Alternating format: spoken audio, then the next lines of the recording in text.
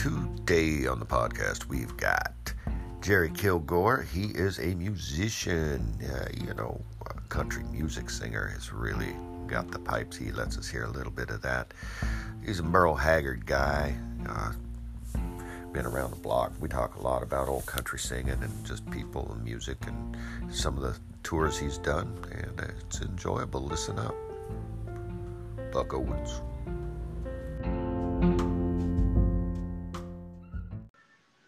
Well, hello there, Jerry Kilgore. How you doing today? What happened? We got my it goodness. happening. This was fifth time's a charm. Sometimes this Anchor app isn't so friendly to some of my guests. And Jerry and I have been working at this for a bit now. Welcome to the Garland Pepper Show. I'm Garland Pepper, your host. And today I've got a gift for you. I've got my friend Jerry Kilgore. Jerry Kilgore has had an interesting life. We're going to find out a whole lot about that today. Originally an Oregonian, grew up in Tillamook Valley, and but we're going to find out more about that. Went off to Tennessee to find his way in music. Who said it was interesting? Well, I just did. I guess so. It's now a published reality. It's a truth. Yeah. Because it's published. If it's published, it's true. I wouldn't go that far, but I'll take it, I guess. We'll make it interesting anyway. We'll make up something. Yeah, there you go. Just make up something, Yeah. I didn't really have a dog that died, but my dog died. Now I hear you really well right there. Yeah? Okay. Yeah, you were real quiet, but now you're good to go. My headphones are kind of smart, and they kind of do things, they kind of adjust. Like if I get real loud, they stay kind of. Oh, you can tell I'm loud, but it's not loud to the guests, Yeah. How am I? You sound, really good. Is what you sound. Good. Yeah. Well, good, man, good. So Jerry, you were born in Oregon. You are an Oregon man. You are a Webfoot. Yes, I am. I was born at Tillamook Hospital, 1964. God, that's a long time ago. Yeah, not as long as I was born. I got you by two. Yeah, I was born in Oregon, and I went to high school there in Tillamook, and ended up going to Mount Hood Community College for a few years, and then after that, I kind of moved around all over. But I got out of Tillamook when I was 17. I was smart. yeah. Tillamook, there's really just a few industries you can kind of be involved in there. One would be tourism. Whether that be hotels or house rentals or fixing house rentals or cleaning houses or cleaning hotels. The other would be cheese. Yep. And the other would be dairy. Yeah, which is cheese. Right. You have the full system there, cheese and ice cream and cows. It's all right there in Tillamook. You got the smell too, that, Gary. Oh man. So I was in there once, and it flooded, like a week after it flooded. Yeah. And then it was like 80 degrees. Yeah. So that mist in the air it had to be just methane. It was powerful. It was so bad. Yeah. It's the heat and the steam and the poo. Ooh. You being raised there, you really do. You kind of get used to that, Now when I go back, you make that last bend coming from Portland, that straight stretch into Tillamook, and it hits you. And I'm not used to it anymore, but growing up there, you kind of get used to it. It depends on the breezes too. Yeah. I mean, there are days where it's like that day when it was, just everything had been sopped. So the shit was everywhere, literally. Because it is. Yeah. It's in these fields, it gets lifted and then it gets distributed everywhere. And then the sun hits it and it's still moist and it just turns into steam. And it is horrible. That's why that cheese tastes so good. Oh, man. You got that nice bacteria from the poo floating around in the air out there. Yeah, no doubt about it. Uh-huh. Yeah, so Tillamook, though, I mean, it had to be kind of fun growing up pretty close to the ocean, on a farm, because farms are kind of fun. Did you grow up on a farm or did you grow up in town? I grew up around farms, and I put in my share of hay, each summer. Oh boy!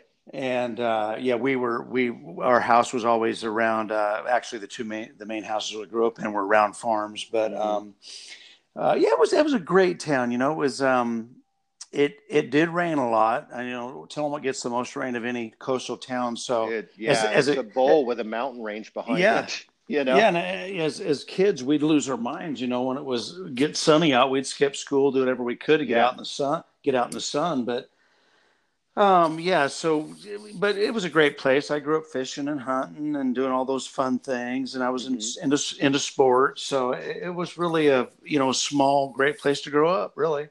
Yeah, the deer over there are kind of small. Those little coastal range deer. They're actually but they're blacktail.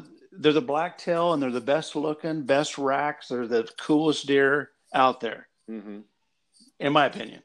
When they taste good, they've got all that green foraging there. It's the same with the milk from Tillamook. It's just like it's good tasting meat. I mean, you get this desert. I grew up on deserts, sage fed, Utah deer. Whitetails, okay. Big whitetails, and God, that is some gamey food, man. Yeah, Utah being cold. Utah is cold, right? Oh yeah. So these old boys, they would salt the hell out of those things. Yeah, right. A whole half, and it would just be, or a whole thing. They'll salt the inside of the carcass, they'll salt the outside of the carcass. They'll have it skinned, and it'll be hanging in their garage, all winter. Just to tenderize it and make it delicious. Right. Yeah, it works though. That blacktail and also the elk. I love elk meat too, but the venison was just my favorite actually. Elk's, I think, my favorite meat. Do you like it over venison? I like it over venison. I like it over venison a lot, actually. I like it over beef. I like it over almost every other meat. I'm trying to think of what I like better than elk in terms of like the red meats, and I can't. Right. I've never had a really good elk steak. I hear they just bleed out. Oh, the backstrap of an elk is the best. So good. Is it? So good. Yeah. I haven't hunted in years. I haven't either. After I left, I left Tillamook. I came back when I was at college and stuff to hunt, but when I moved south, I just kind of lost interest in it, and I haven't hunted since. I don't really want to kill anything now. I don't want to kill anything now. Yeah, kind of gotten soft. Gotten soft inside. I can't kill old Yeller, Pa. I can't do it. I can't. Do it, Pa. Those darn elk, they come down in the fields there in Tillamook. In fact, they're right this time of year. They're down in the fields. In fact, last weekend I was home and I saw them in farmers' fields. Yeah, they look like cows. Yeah, well, they are. They are cows. Yeah, they're basically cows with really good antlers. Yep. And so it's just, I don't know. I've seen guys actually shoot elk out of farmers' fields before, and it's just not cool. Wow. It just takes the whole fun out of it, Well, I mean, if he's just sincerely just a meat guy, then yeah. Well, yeah, it's about the meat, no doubt about it. Yeah. Then I mean, and it's season, and he's got a tag, and everything's copacetic, and his buddy says, "Yeah, go ahead." Yep. There was a guy. Wasn't there a guy that shot it out of that preserve on the way to the beach there in southern central? What is that? What is that little town where there's an elk sanctuary on the way to the coast? Oh yeah, over in Reedsport. Yeah, sure. Yeah, on your way to Reedsport, there's that thing. Apparently, some guy had shot an elk from there at one point. Got some serious trouble. Oh my God, yeah, that's not good. They stand an elk on a preserve. They stand a foot away from you. In fact, when I came back to Oregon from being down south, I went by that reserve there because I was working over on the coast, and I stood right next to a big old bull, 5 feet from him, at that reserve. They're tame, as like you say. How could you shoot one of those?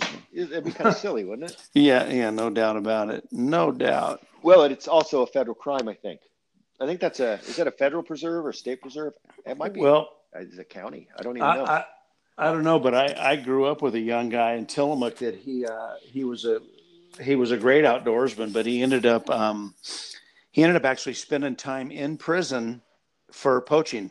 Oh. And it wasn't good, but a great guy, but he just had a problem. He liked to kill the big bucks with his headlights. Uh-huh. And anyway, he spent I think three years down at the state pen there in Oregon. But now he's one of the best fishing guides up there. So he grew out of that. But it's funny we're talking. Oh, he had one of those big grills, big old smasher grills. Yeah, exactly. Like my he'd shoot him. Oh, okay. But he'd show him off after he shot him and caught up to him. Yeah. Yeah, that ain't good. No. Yeah, there's not a lot of wardens out there. You could get away with a lot of stuff. You really can. Yeah, I was looking at my. Oh, go ahead. I mean, but you really don't want to. I mean, because the rules are there, to kind of maintain the ability of people to continue, the sport. Oh yeah, no doubt. I have friends who, it's their whole identity. I mean, it would, it would really take something away from them if like there was an overculling of the herds and they had to shut down for a lot of years because, I mean, their whole identity is wrapped around, different hunts. Oh yeah, no doubt about it. No doubt. So so it's nice that it's being managed. Yes, no doubt. Because really, if everybody hunted, it'd be done. Like in a month. It'd be over. It'd be over in a month. It'd be like the buffalo. Right. Yeah. Right. So Tillamook, you did all the basic Tillamook kid stuff. Did you ever get out to the beach out there? Because it's cold, right? But Ocean Beach is a nice little spot. God, what's interesting growing up there, I didn't really realize what we had there right in our own backyard, the ocean. Mm-hmm. And so it wasn't till years later living away from the coast that I realized, God, I was living in God's country, this beautiful place. And we really didn't go out to the ocean much as kids. Not even in high school? High school, we'd go out there a little bit, Yeah, we'd drink a little, smoke a little bit. But but that was far and few between those times. And once I got away from it, I was like, God, I'd come back and go, I kind of missed out on all this neat stuff, Mm-hmm. Really, really beautiful place. So yeah, you got to spend some time pretty solidly on the coast for a few years. Yeah, I sure did. Yeah, it's kind of a opposite world coast down there. Are you talking about down in Coos Bay area? Yeah, Coos Bay's it's a hard spot to feel good in, I think. We kind of. I had never been to Coos Bay growing up in Oregon. Mm-hmm. Oddly enough, we had never really gone past Newport. That's how. I mean, we just didn't go much. Sure. We didn't vacation much as family or anything, and. So when I got back here to Oregon and was living down in Coos Bay, we kind of liked it. The weather was really a lot better than Tillamook. But the thing is, though, you're so far away from everything down there. That was the bummer part. And yeah, you really are. You're isolated. You are. And I-5 was just, I hated that I-5 trip up to Portland. Anytime I had to fly out or see family, it was like, terrible drive. So you spent time on that highway a lot, I know, too. Yeah, I-5, when I started working 20 years ago, you could get a really good space in between cars and just kind of chill and not have to be on the whole time. Like, sure. You end up in Eugene, you're like, I'm in Eugene now. And you didn't have to think a whole lot because there wasn't a car right in front of you. There wasn't a car coming up behind you. There wasn't cars whizzing past you. It was just, you found a spot and you hung out and you went, and there was a lot of space. So with the Oregon weather, it's nice to have a lot of space. I've gotten used to driving that way. Sure. Now we're getting compressed, and people have a shorter following distance when you get compressed. Yep. No doubt about that. Then you're on edge because you always have to be kind of at the brake almost, right? Yep. Ready to go. Yep. Ready to go. Mm-hmm. Yeah, I kind of really, like, especially for rush hour, like, Portland got to be just horrendous. If I didn't get out of there before 3:30, I wasn't getting out of work till 6, and then I had to drive home from there. Like it's just silly, just crazy. Yeah, very crazy. And it's just been in a matter of a couple of years. What are you smoking over there? A little nicotine vapor. Oh, okay, I got you. Yeah. I could hear. I could smell it. I could smell it from here. Oh, you wish? Yeah, you wish it was gone to. Yeah. Yeah. So that's weird that that's legal now in Oregon, and it's kind of a non-starter with people. Like, people don't even care anymore. It's not even a thing. Not really. I haven't actually been able to get back into it. As a kid, I did my share, but now I've kind of, I don't know, I guess it just doesn't interest me too much. If you haven't done it in a long time, then what's the point? I mean, right, yeah. Exactly.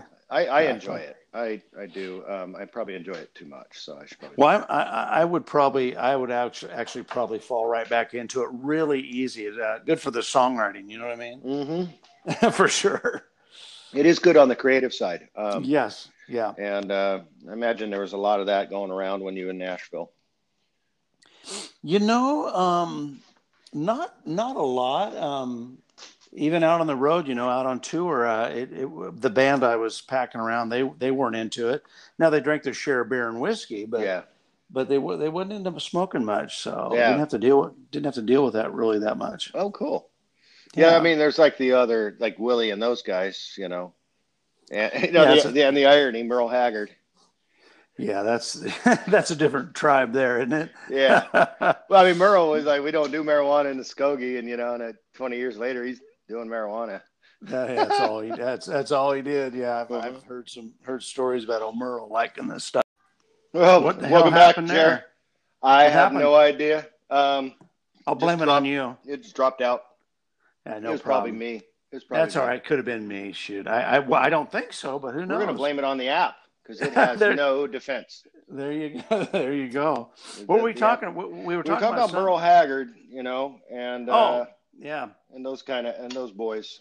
Merle was one of my favorite. My dad, growing up as a kid, he loved Haggard. My dad worked in the sawmills there in Tillamook, and he ended up working in the woods after that, driving a log truck. But he was a huge Merle Haggard fan, and I remember listening to those records. Also, Buck Owens, but I got to meet Merle Haggard. I was, like being a big fan, I wanted to meet him all those years, but I was being managed by a young guy named Mark DeTore. Mark had Kathy Mattea and Marty Stewart at the time, and he was managing me, and called me one day and said, "Hey, what are you doing?" He goes, "Why don't you get out here to the taping of the Marty Stewart show? Merle was the guest on there, and you have a chance to meet him." So me and my wife flew out there to the Marty Stewart show, and we got to meet.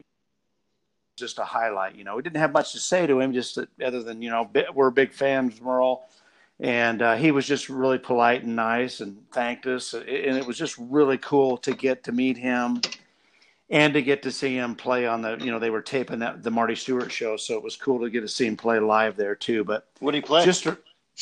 I think he sang Working Man Blues, if I remember right, and maybe Today I Started Loving You Again. I can't really remember, though. I'd have to look back at that stuff. But man, what a talent! Just love him, And he loved him. He was a writer. I mean, he wrote almost all his stuff, right? Merle Haggard was probably, they say, the poet of the common man. That was his. He was probably. Could have been one of the best. Hank Williams. I put him right there with Hank Williams, Merle Haggard, as the best writers of all time, and to me, artist of all time. I mean, there's most guys that grow up on country music try to be Merle Haggard at some point in their career. I mean, it's just every country singer that I've ever known, Merle Haggard is it for whatever reason. I mean, I know why, because he just had the gift. He just had it. Mm-hmm. Great, and he was cool. He was just such a great singer. He was a great musician. He played the fiddle, played the guitar, and his voice, especially in his young, when he was a great singer through the years. His voice aged really well. But that early stuff, "Bottle Up Me Down" and "Swinging Doors" is to me the some of the best records ever in country music. So you still listen to him? Oh God, yeah. Bottle Up Me Down. Bottle Up Me Down is one of my favorite. It could be my favorite record of all time. I love everything about it. I love the song. I love the mix, the guitar tones, the steel tones. Everything about that record to me is perfect. Who produced that? Ken Nelson produced that record, and Ken Nelson died last year, I believe. But I read a cool thing on Ken Nelson. He produced a bunch of those early Buck Owens records and a ton of the Merle Haggard stuff, especially the early stuff. And I read a quote from Ken Nelson one time that he said he was in producing Merle, those early records, and he would forget that he was the producer. He'd go back into the control room and listen to the band actually cutting the track and Merle singing the vocal as it was going down. Yeah. And he said, I would forget that I was the producer because he was so good that he mesmerized him, that he would just, he'd get lost in his leave singing. The board. He'd just go, he was a fan. He became a fan while he was producing him. Yeah. And I just thought that was so powerful, just really cool. Really cool. Can you tell I like Merle Haggard? Yeah, a little bit. Yeah. Yeah, that's wonderful. Love him. I like Merle. I like the old Outlaws. That's when people talk about country, that's where I go. Yeah. George Jones, Waylon and Willie and I mean Waylon actually, goddamn. Great, isn't it? His voice cuts my soul. It's just so goddamn beautiful. Yeah, he was powerful. I realized how great Waylon was when I was young. I didn't go crazy over him like I did Haggard and Buck Owens and all that Bakersfield thing. But as I got older and listened to some of those records, and now when I hear them, I'm thinking, oh my God, I mean, it really better. The guy, like you said, the voice cut right through. And he was original, so original. Yeah. He was doing things just his own way. Yep. I remember my stepbrother used to listen to Charlie Pride. Oh, love Charlie Pride. Love him. It's a sweet voice. It's just a real nice. So the first time I got to play the Grand Ole Opry back, in 1999 or 2000 or what, maybe year 2000. God, it seems like yesterday, but it's been 20 years. So my first time out to the Opry to get to play there, I go to open the door, and the guy standing at the door when I open it is Charlie Pride, and I'm like, really? Oh yeah, it was just unbelievable. Just see a legend right there. He is. It was really cool, really cool. Yeah, he's just good. Yeah. Oh, so good. And Roy, what's that guy's name? The Roy from his name is Roy. He played Roy Clark. Oh yeah, Roy Clark, sure, guitar player. Yeah, great guitar player. I love watching him play guitar. What I love about watching Roy Clark play is just seeing how fucking happy he looked playing. Well, the guy was an entertainer. He was a great guitar player, but also he was a great entertainer, and that's why they had him on Hee Haw. Exactly. Now Buck Owens was my man on there, though. Oh yeah, I love Buck.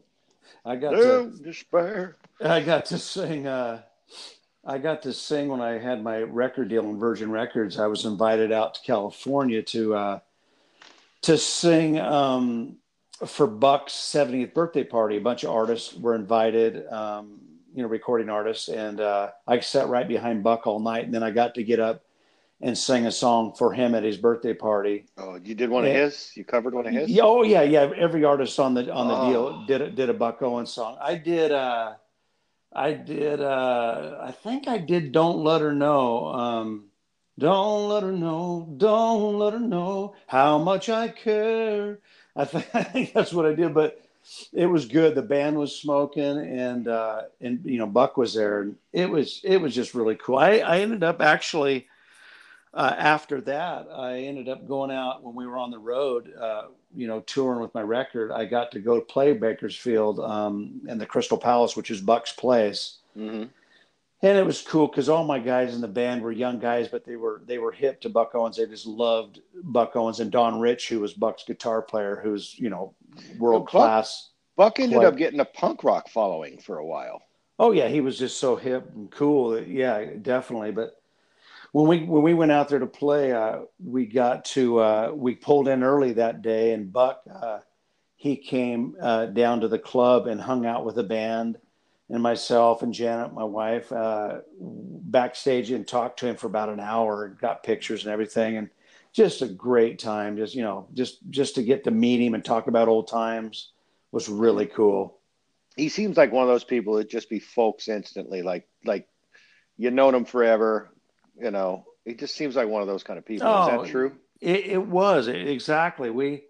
In fact, I wrote a song within the last year. I finally finished it.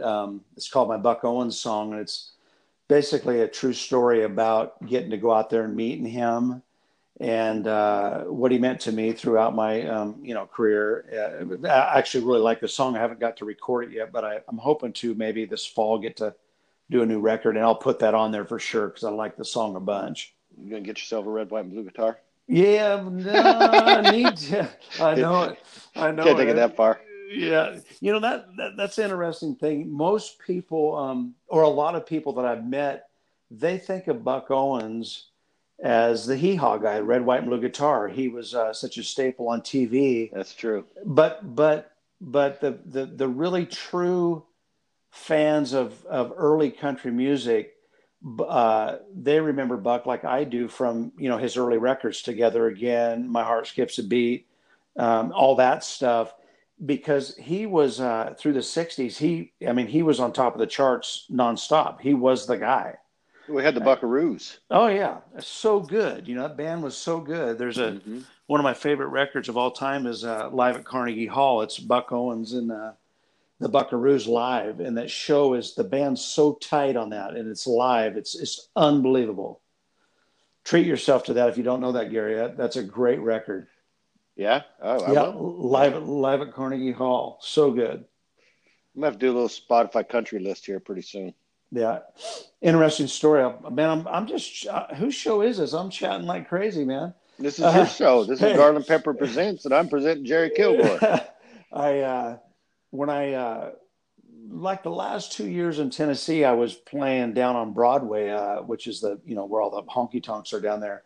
And I actually got to have Buck Owens' original drummer, Willie Cantu, on the drums playing behind me. And it was super cool. In fact, I took Willie to Norway, I think it was. Yeah, we did some shows in Norway and got to take him. And it was, what a special treat, and what a great drummer and a great guy, for sure. So you've got these little European niches. Like there's a lot of American bands that have European niches. Like they do okay in some spots in America, but they have these little niches in England or Norway or France or whatever, just like all of a sudden there's like a big following there.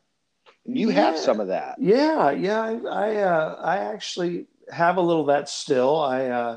I don't get over often and play. It's a smaller scene over there for sure, but there are people that just, in my experience of going over there, that love real country music, steel guitar, fiddle.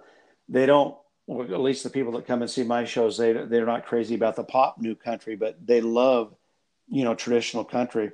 I've been over there with, with Gene Watson, who's one of the greatest all-time country singers, and Mo Bandy I went over with. I've been over with Johnny Rodriguez, which was one of the best trips ever, because I've been a big fan of his forever.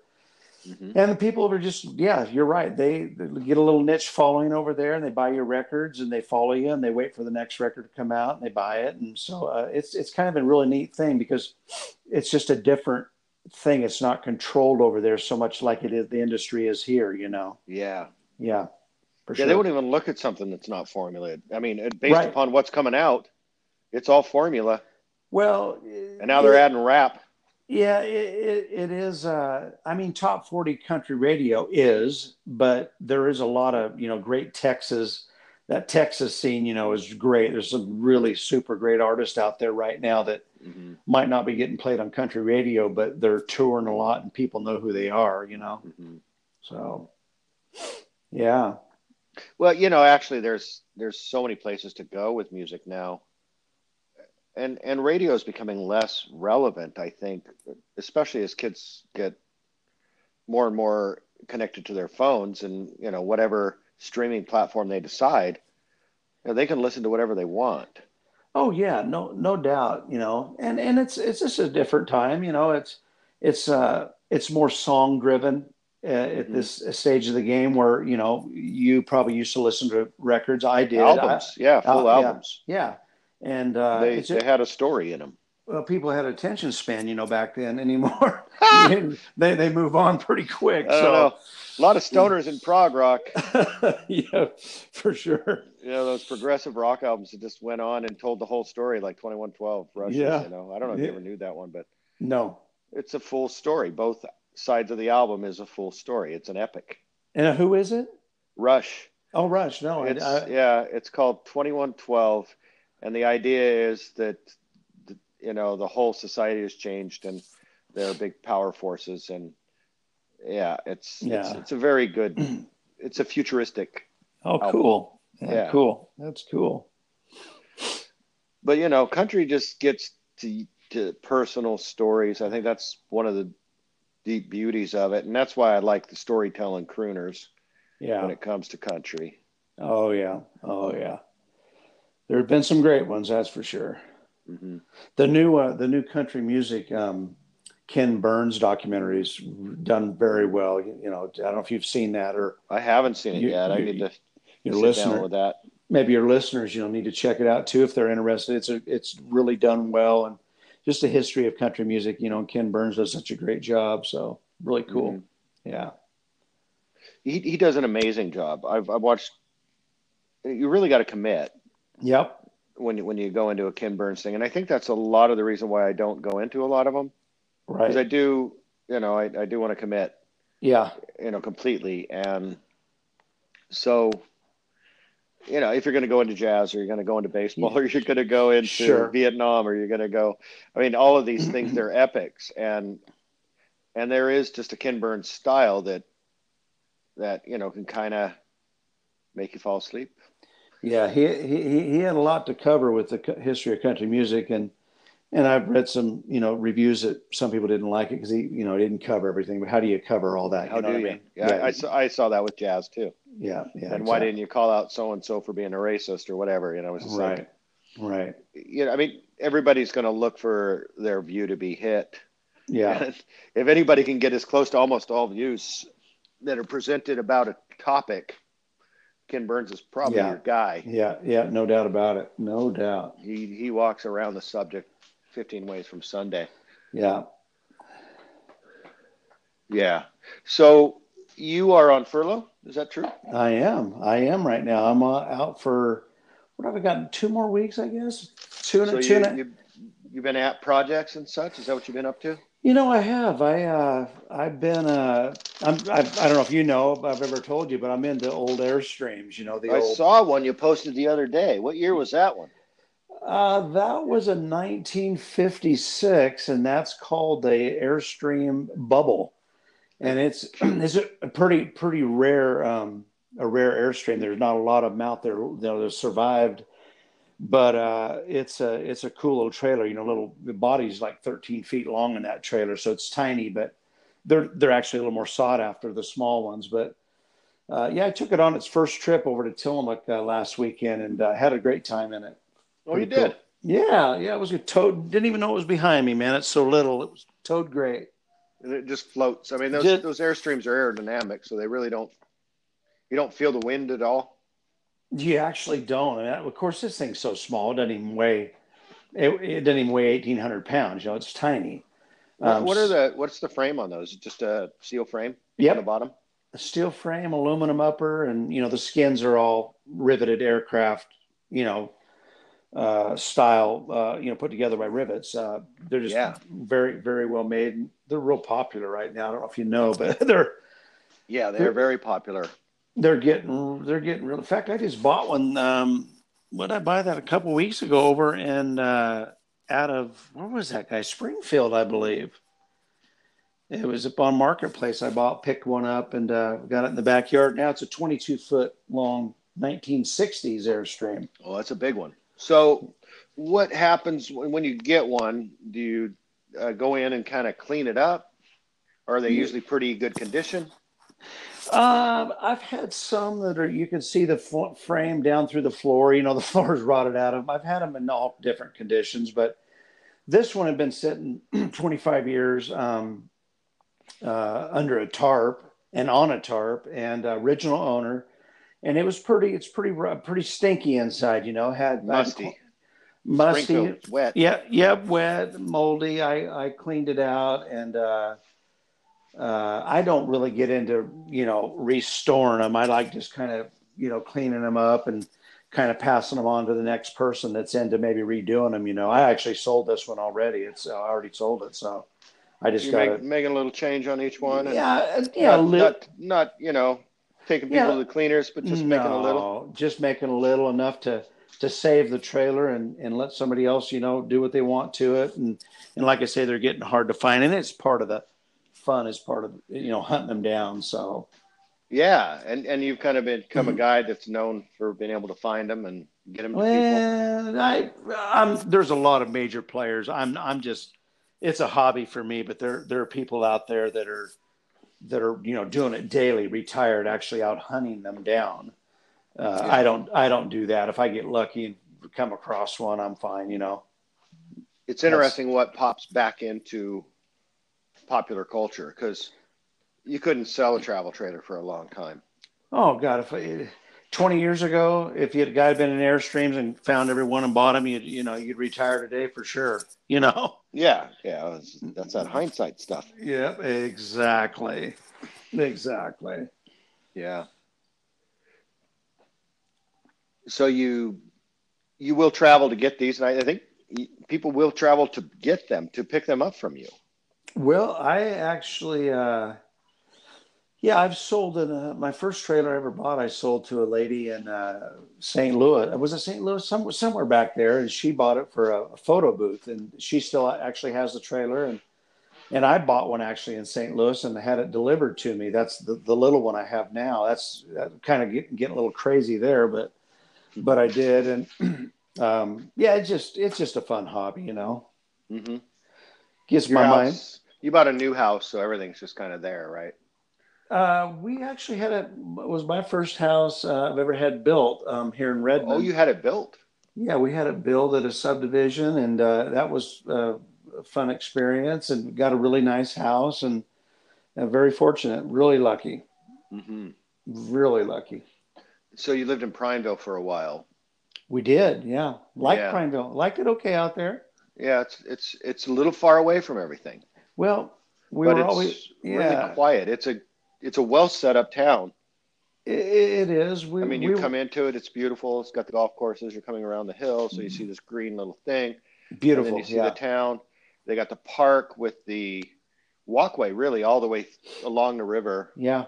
And so people can get out and walk, and there's nice recreational things like tennis courts and basketball, and I think they even had a small skate thing in that park. So yeah, it's a pretty cool little town out there. Oh, really cool. And we really liked it out there, but we were driving a lot to Bend and Redmond all the time. I just didn't want to do that forever, so we ended up just coming to getting over to Redmond. Couldn't afford Bend, but Redmond it was doable, Yeah. What's that? Yeah, I like that. What was that? No, it's just what's this song? Let's see how to.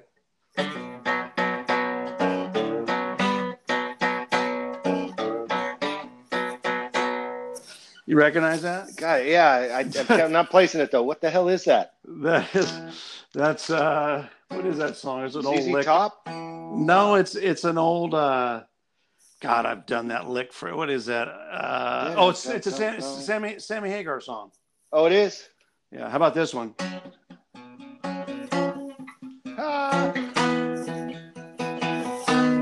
You know that one? Yeah. I love that. It's a great build up. Is that 38 Special? Yeah. Anyway, I just had my guitar laying here. I was like playing it before I called you. Yeah, that's how you get is that your Zen? Yeah, my little spare bedroom here. I come in here and just goof around, so. You've been playing since you were what? How old?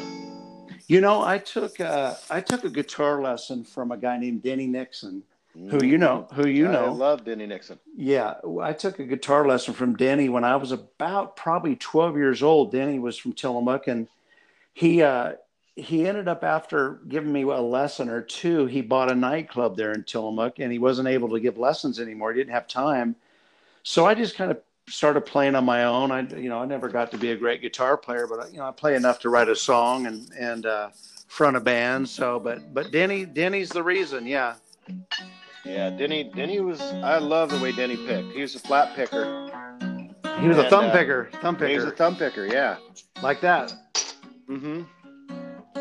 And I made it a point to get into a production with Denny once. We were doing a launching of a scratch at the Wild Sevens, and so the whole theme was I was the crocodile hunter, and I'm looking for these wild sevens. Oh, I see one in its habitat, and we had like this. We had an artist working for us at the time, and he made this giant seven, and we had it like with its babies, and then it like went after people because somebody took one of its babies, and then it's chasing me through the lottery. Like there's a seven chasing me through the lottery, like everywhere. Yeah. Wow. Yeah. Then they're watching the show in statewide. And then I come running in, and Denny's already kind of set up, and he's doing a little song. I said, we need to calm him down, Denny. He's angry. We need to calm him down. Play us a song. And so he started playing the song, and the seven got calm, That's good. That is the good old days, huh? Yeah. Yeah, it was pretty creative back then. Denny was I've known Denny forever. He's just a great guy, and I actually idolized Denny when I was a kid. He played music around Tillamook. He played the nightclubs. In fact, my mom and dad used to take me down to a place called the Dutch Mill where he played. Mm-hmm. And I was, probably 14, 15, and we'd sit out in the parking lot while his band played in there so I could hear him. It was just great old times, They reopened the Dutch Mill. Yeah, exactly. They sure did. I know I graduated with the guy that opened that. Yep, that guy's a hustler. Yeah, O'Terry. He's a hustler. Yeah, he's got a garden cruise going. He's got like a couple businesses outside of that. He's got he's running shit up and down the coast. He's he sure is. Good guy. He's a good guy. Mm-hmm. But that's Denny, good dude. Have you heard from him? I talked to him about a month ago, I guess. I call him every month. Well, if you could do me a favor after this is done and text me his number, because I had one, but it doesn't get through. So he would be a great podcast guy for you. He has done. God, I would love it. He's done so much musically. Back in the, I was a kid. He actually went to California and cut records. Mm-hmm. I remember one of the songs was called "Roll Big Iron Roll," I think, or something like that. But anyway, Denny. Who did that? He did that. That was his song. It might not have been called that, but he had a trucker song that I think he wrote that he recorded, and down there in California, I can't remember where he did that. But anyway, Capitol Studios maybe. But mm-hmm. Denny, he had all the stuff, man. He had the looks. He was a great great singer. Just was so smooth, Well, he's a smooth character through and through, though. Denny's an OG. Yeah, he's got that wry smile, like he knows everybody's bullshit. And he ain't playing it. Yeah, he's cool. I'll text you his number when we're done, Gary, so you could catch up with him. He'd really like that. Oh, I'd love to talk to Denny. He's one of my favorites. Yeah. Yep. No doubt about it. So you start playing there, and you get the bug, though. You get the bug to play music. You feel like this is you. This is who you are. This is how you need to express yourself in life, and you're hoping the world will accept that. Yeah, I don't think too much about the world accepting it. I just I've always just kind of done what felt right to me. I don't feel like I've ever tried to be anybody else, and me. Not even when you were young and delusional? No. Well, there was a time where I thought I was George Strait, maybe, but I grew out of that. I grew out of that pretty fast. I played tennis one time. I'm John McEnroe, I tell you. So delusional. Yeah, no, George. He's been a huge influence. And so when I first started out, I knew all these songs, and I saw him there in Portland right when he was new. He came out and played a place called the Flower Drum. It was a big honky tonk there in Portland. Mm-hmm. And I ended up playing that club a few years later when I finally got a band, and my first band, because kind of a full circle moment. But I got to do a George Strait tour. Talk about full circle moment. Oh, wow. We're going to brag a little. Let's hear this. I ended up. I actually got to meet George back. It probably was around 96 or 7. He was recording a record down on Music Row, and I was living with a studio musician named Matt Rollins, who was playing on his records, and I was living with Matt, and he knew how much I liked him, so he called one day and he said, if you come on down right now to the studio, George is getting ready to take a lunch break. You get to meet him. So I took off down there and got in there, behind the gate and all that stuff, and sure enough, all the studio musicians were standing outside. Beautiful day. And then George came walking out, and I got to meet him. And he said, "Oh, keep doing what you're doing, and it'll happen for you." It was just super nice. And then he got on the producer's Harley Davidson, and he took off down Music Row. Just took off, and kind of just a really cool moment to get to meet him and watch him right off into the sunset. Yeah, fans were probably, all the tourists there probably seeing him on the bike. Hey, that was George Strait, But several years later, I ended up getting my record deal on Virgin Records. We put a single out called Love Trip, and then I got to. That's a good one. I like the video too. Thank you, man. Thanks. And I got to do a George Strait tour. It was as an opening act, Oh, really? Yeah. So that was kind of a full circle moment. But one of the stupider things I've ever done was we were out on tour, and the last show was in Houston, Texas. And that night, I was dating a girl from Oregon. She had flown down with her friend to see us down there in Texas. And the next day after the show was fanfare, so I had to get up early. So that night after they had a huge party. Every act that was on the bill got to go to a private party. Tim McGraw, Faith Hill, Kenny Chesney, George Strait. There was a ton of them. Jeez. Got to go to the after party. So you're just all a guy. No, I'm not saying it very well. So me and my girlfriend did not go to that because I had to get up early in the morning. And anyway, long story short, we didn't go to the party, but woke up the next day and saw a band member in the elevator and said, "Hey, where were you last night?" He goes, "Man, every act on the bill got to sing a song of their choice with George Strait." Oh, that's wonderful. Yeah, they got to sing a song with George. And you missed it. And I missed it. So that's my dumbass attack. That's your big lament. Exactly. You're still pissed off about that after how many years ago? Still tell the story, Yeah, that's a missed opportunity. You got a little something for us? You want to sing us a song? Oh no, I'm a goofing. Yeah. I'll see if I can. Yeah, let's hear them pipes. I've been loving for nothing, get nothing for love in return. And I've been holding my heart to fire, watching it burn. Gave my love to someone, now something's come over her. And I've been loving for nothing, get nothing for love in return. There you go, a little bit of something. That was beautiful, man. Thank you, man. Thanks. That's sad. Thank you. Sad. Yeah. Yeah. Whew. You got a great voice, man. You really do. Thank you, you really do. I mean, thank you. So you spent how many years down in Tennessee? Oh, geez. I was there close to 25 years, I guess. I was writing songs, that whole time and chasing down the dream, and trying to make it happen.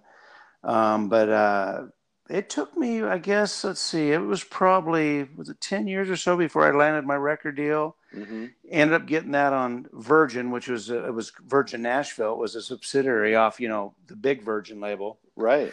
And they were a new label there. And long story short, I was the first male act they signed. We put a bunch of money into a record and dream come true. And then getting out on the road, and wasn't long after that they ended up closing the door to Virgin.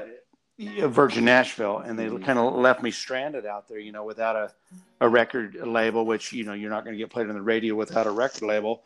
Mm-hmm. So from that day on, I just kind of started doing my own thing, record my own records, and doing the overseas thing, and keeping it country.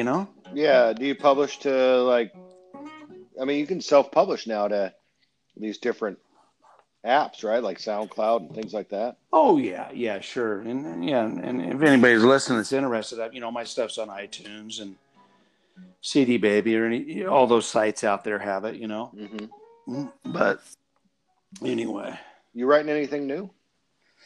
Yeah, I've got a good record. I think I'm ready to record it. Finally got the tunes, and I'm ready to do it. I'm trying to figure out how I want to approach this next one. I've always done my records in Nashville with studio players and stuff, and I'm thinking about maybe just trying something different. Maybe recording it out here with barroom players, and just to see if I can capture something else. Well, my girl Lindsay Feathers, who you should look her up. She's a sweet voice. She's kind of old timey country, and she blends over to rock. She's yeah. But she's a sweet soul. She just she's now the CEO of Artichoke Records in Portland. Artichoke Records and Recording. So I'll have to ask about. I have to look her up. I'm sure I think she'd be way into your vibe.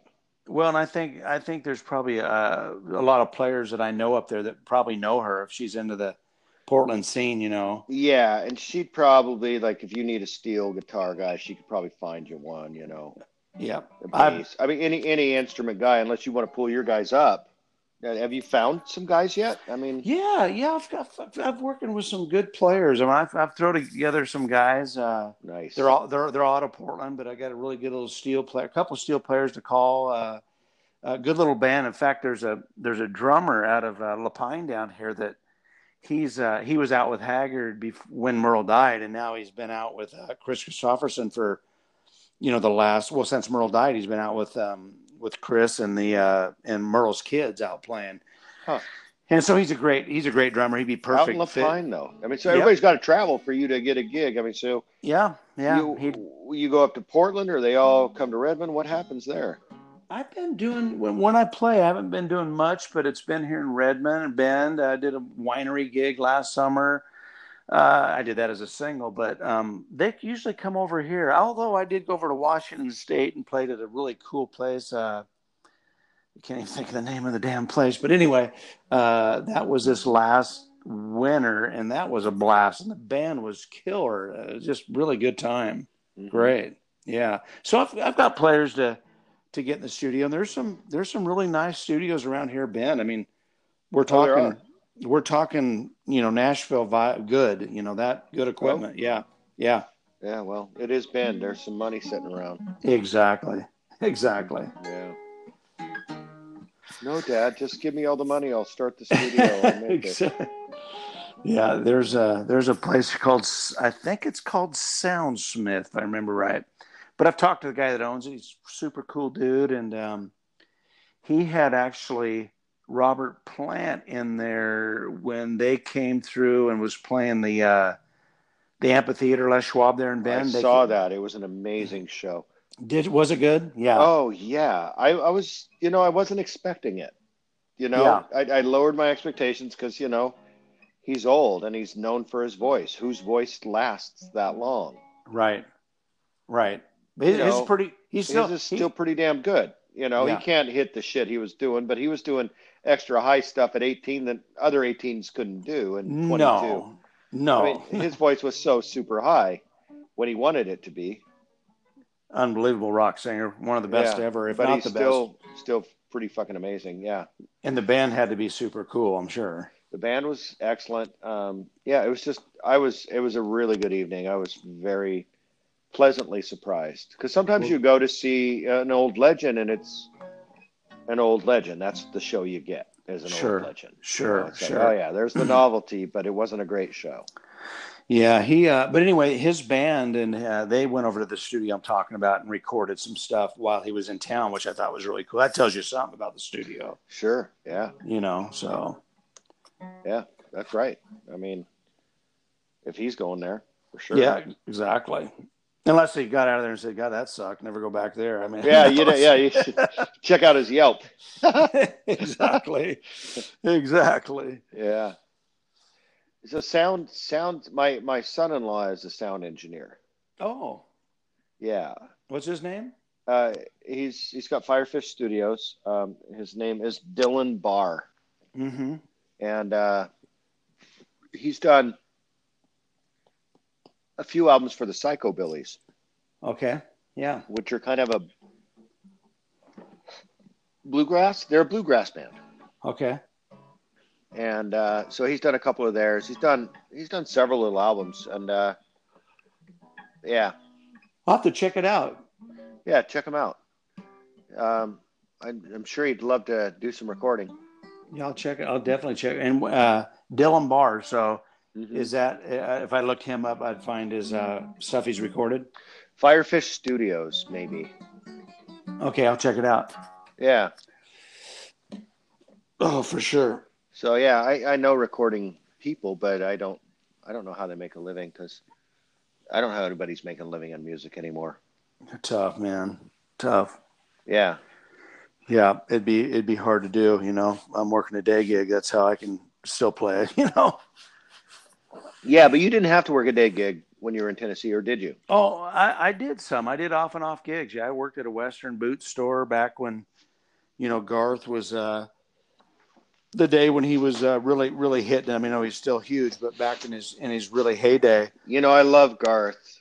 Yeah, I really do. But I think he is the emergent of the systems music movement. Does it make sense? Yeah. I mean, the formulaic. I mean, he changed the way the shows happened. Yeah, he super. I mean, I think he's really thought about. I think he's got it. He's got it all angles figured out. The showbiz, the biz. He's smart in that way, no doubt. But as as an artist, I've always thought he can sell and sing a song like nobody. He's just really great, and he's a great musician. He's been playing forever. Yeah, he's really just really good. Yeah. Oh, so and friends in low places. Yep. Shit. Yeah, I saw. Such a great song. You watch a bar erupt when that song comes on. Oh yeah, God, and they all look at each other like, "I love you too." They're like, "You're a dumbass, low life motherfucker. Yeah, I love you." Yeah, and that's the beauty of that song. Yeah, no doubt. I saw Garth when I was living in the Carolinas before I moved to Tennessee. He was out and he was just starting to hit it. But anyway, it was a big outdoor festival, and my parents were back there, and we went to see him.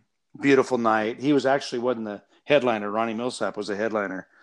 And he came out before Millsap and just tore the place down. And we were all like, okay, that guy is going to be huge. Oh, he was the opener. Don't you? Yeah. Ronnie was hating that shit. Why'd we open with this guy? It was so good. Yeah, it was really good. Making me look like I should have opened. Yeah, really good. And he's made... Ronnie's a solid show, though. Oh, yeah, he's so good. So good. All those guys are so good. One thing I really love about the old-timey country folks, or most of these country folks, is they really work their shit out. Like, their songs are really worked out. Yeah, there's just some great craftsmen there in Nashville writing songs that get together at 10 o'clock every morning and write a smash hit. I mean, there's guys that have that down too, and then there's guys like Haggard that wrote them, I think, when he felt them out on the road or whatever. Sure. And that's a little different thing too, And you got Jim Carter's father, who kind of hiked around Appalachia and just found other people's tunes. Yeah, give him a couple bucks and get it. Yeah, no doubt. I did that. I wrote for a publisher back there for several years, and you do the 10 o'clock meeting and 1 o'clock meeting songwriting session, see what you write with the guy, and hopefully write something you can get cut. So Oh, that's got to be really tough. It's a factory. I mean, it's a. How do you prepare your mind for that? Yeah. Well, you just get. I never got real good at that because it was just wearing on me, and there are guys that are just really good at doing that. I did it for a while, and I wrote some hit songs, but I wouldn't. I couldn't do it for the long haul for sure. So it's the music business's equivalent. What's that, Gary? The comedy writing room. It's a music business's equivalent to the comedy writing room. Kind of, I guess you could say so. Yeah. Yeah, I've always thought that would just be a really stressful job. I don't know. I think guys get real good at that. There's some songwriters that have, made millions and millions of dollars off of doing that. Meeting at 10 o'clock, writing a hit, getting Tim McGraw to record it, or George Strait to record it, and making a ton of money. So. But those guys are. So those guys don't have to focus on they do. Words. I mean, but they get them written for them so that they can focus on their music, their tone, everything else. The artists will get the song. The writers will write it, and it'll get demoed. Someone will do a demo tape on it, and then they'll pitch it over to the artist or the artist producer. They'll listen, and if something hits them, a lot of times they'll go in and record it, make a record, do their own thing on it. And that's, George Strait didn't write songs for years. He recorded other people's songs, other writers' songs, but you'd think he had written them. He was that good at selling them, Yeah. Right. So there's that burden that George Strait didn't have. I don't have to come up with the ideas. I just get to present them. He's one of the best ever. And he has been writing those last 6 or 7 records. He's been writing a lot and writing some really cool stuff. Really, really cool. Yeah. Oh yeah. Yeah. Oh, nice. The writer-songwriter, there's a hubris that exists there. There's this they kind of get locked in their own world when you're a writer, singer-songwriter. Oh yeah, no doubt. And it's a matter of how much people are interested in that world, but they're 100% authentic. That's the thing I love about a singer-songwriter is they're 100% authentic. Their stories that they're telling are their stories. Oh, no doubt. Who's the gal that is it Nancy Griffith that dates or goes with Robert Plant? Is that her, Nancy Griffith? Yeah. Didn't she sing? Yes. If you don't know her stuff, it'll blow your mind. It's so good. Check her out. She opened for him? She might have, and she's out of control great. Yeah. And she's written a bunch of hits for, Dixie Chicks have recorded big hits of hers. Super talented. Great. When I've listened to the old podcasts of these old rock stars, they always go back to. So all of these rock stars, they were growing up in post-war. The English rock stars, they were growing up in post-war England. So like the Who and Plant and the Beatles and all of them, they were growing up in post-war. And so one of the things that really was interesting is that if you were attached to a shipping town, say like Liverpool or whatever, you got a lot better music coming in because there was this huge black market trade between the ports of America and the ports of England with cassettes. Interesting. Cassette tapes. And in the beginning, it was 45s and LPs. So a music store in a shipping town would have a whole lot more American Delta blues, American country, and that kind of stuff. And so these boys were all listening to that stuff, and that's where the British rock came from. It came from America. And the other thing that was interesting is that they had no access to actual good instruments. Oh, interesting. So like Roger Daltrey, he basically built his first guitar out of like a box and some strings and such. And it kind of worked. And his buddy it was a jug band basically.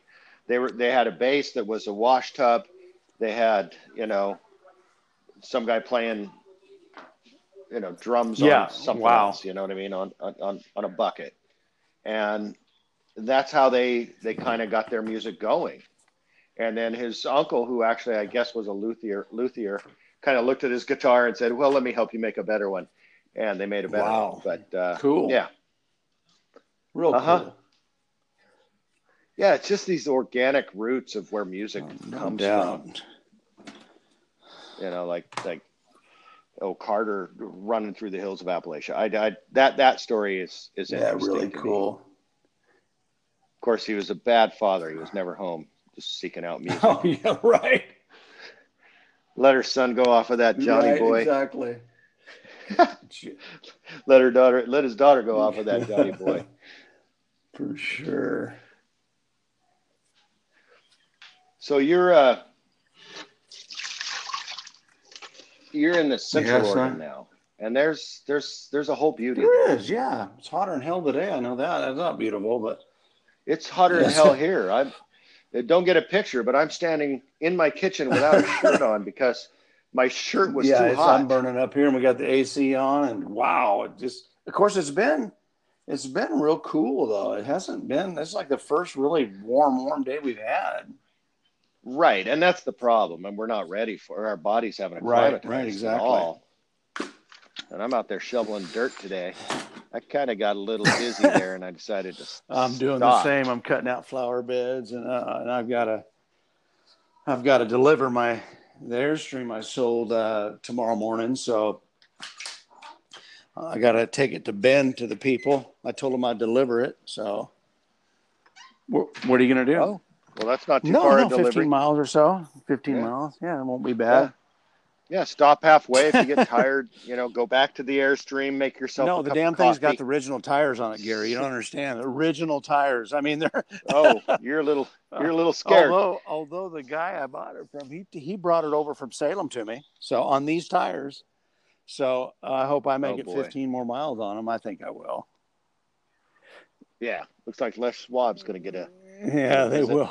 Not on my dime, they're not. So. I was hauling a dump load the other day, and there was a lot of people behind me because I was just kind of going slow. So just as I pulled over, my whole tire just shredded. Oh, I was like, that's good timing. That was good. Yeah, it was no doubt. So we lifted her up, changed the tire. Went to Les Schwab, got some lunch. Man, I just stepped outside. It is a gorgeous night here, man. Woo! Nice. So I'm about 20 minutes till that sun dips behind the hillside for me. You like it over there? And like it, Gary? You like it over there? I do. The winters are hard for me. Yeah. But every other season is magnificent. Yeah. It is. It is something about the valley. It's cool over there. I like it. I love going in the summer. There's something about the smell over there. I just love it. Well, I just unearthed earth, and it smells like dead cat piss. I mean, I never noticed earth to smell bad. No, my earth doesn't smell bad. Well, mine does. It smells bad. Yeah. And I don't know what to do about it. But I think it'll go away. Yeah, I hope so, man. Well, I'll put grass seed all over it. There you go. I'm going to turn it into lawn. It's going to be amazing. I hear you. So, Jer, I wish you the best of luck. I think you're still doing music, so maybe one day all of a sudden it hits. You never know. Well, maybe we'll get over there in that area to do something one of these times. I'd love to come over to Portland area and do some shows. So we'll keep everybody posted, and I really appreciate you inviting me on your podcast. I hope this goes over well for you. Well, I don't know how I'm supposed to make money on it yet. But I do know that I've had really good and interesting people on the show pretty consistently. Good, man. I think that makes for a good podcast, and it gives people something to do. Yeah. I find that people, I listen to podcasts mainly when I used to drive a lot. So, I don't know. People who drive a lot, I think they listen to podcasts. Yeah. I need to do more of it. I listened to one of yours the other day, and I loved it. And I have some windshield time, so I need to dig into some of those. When I get out on the road. Sure.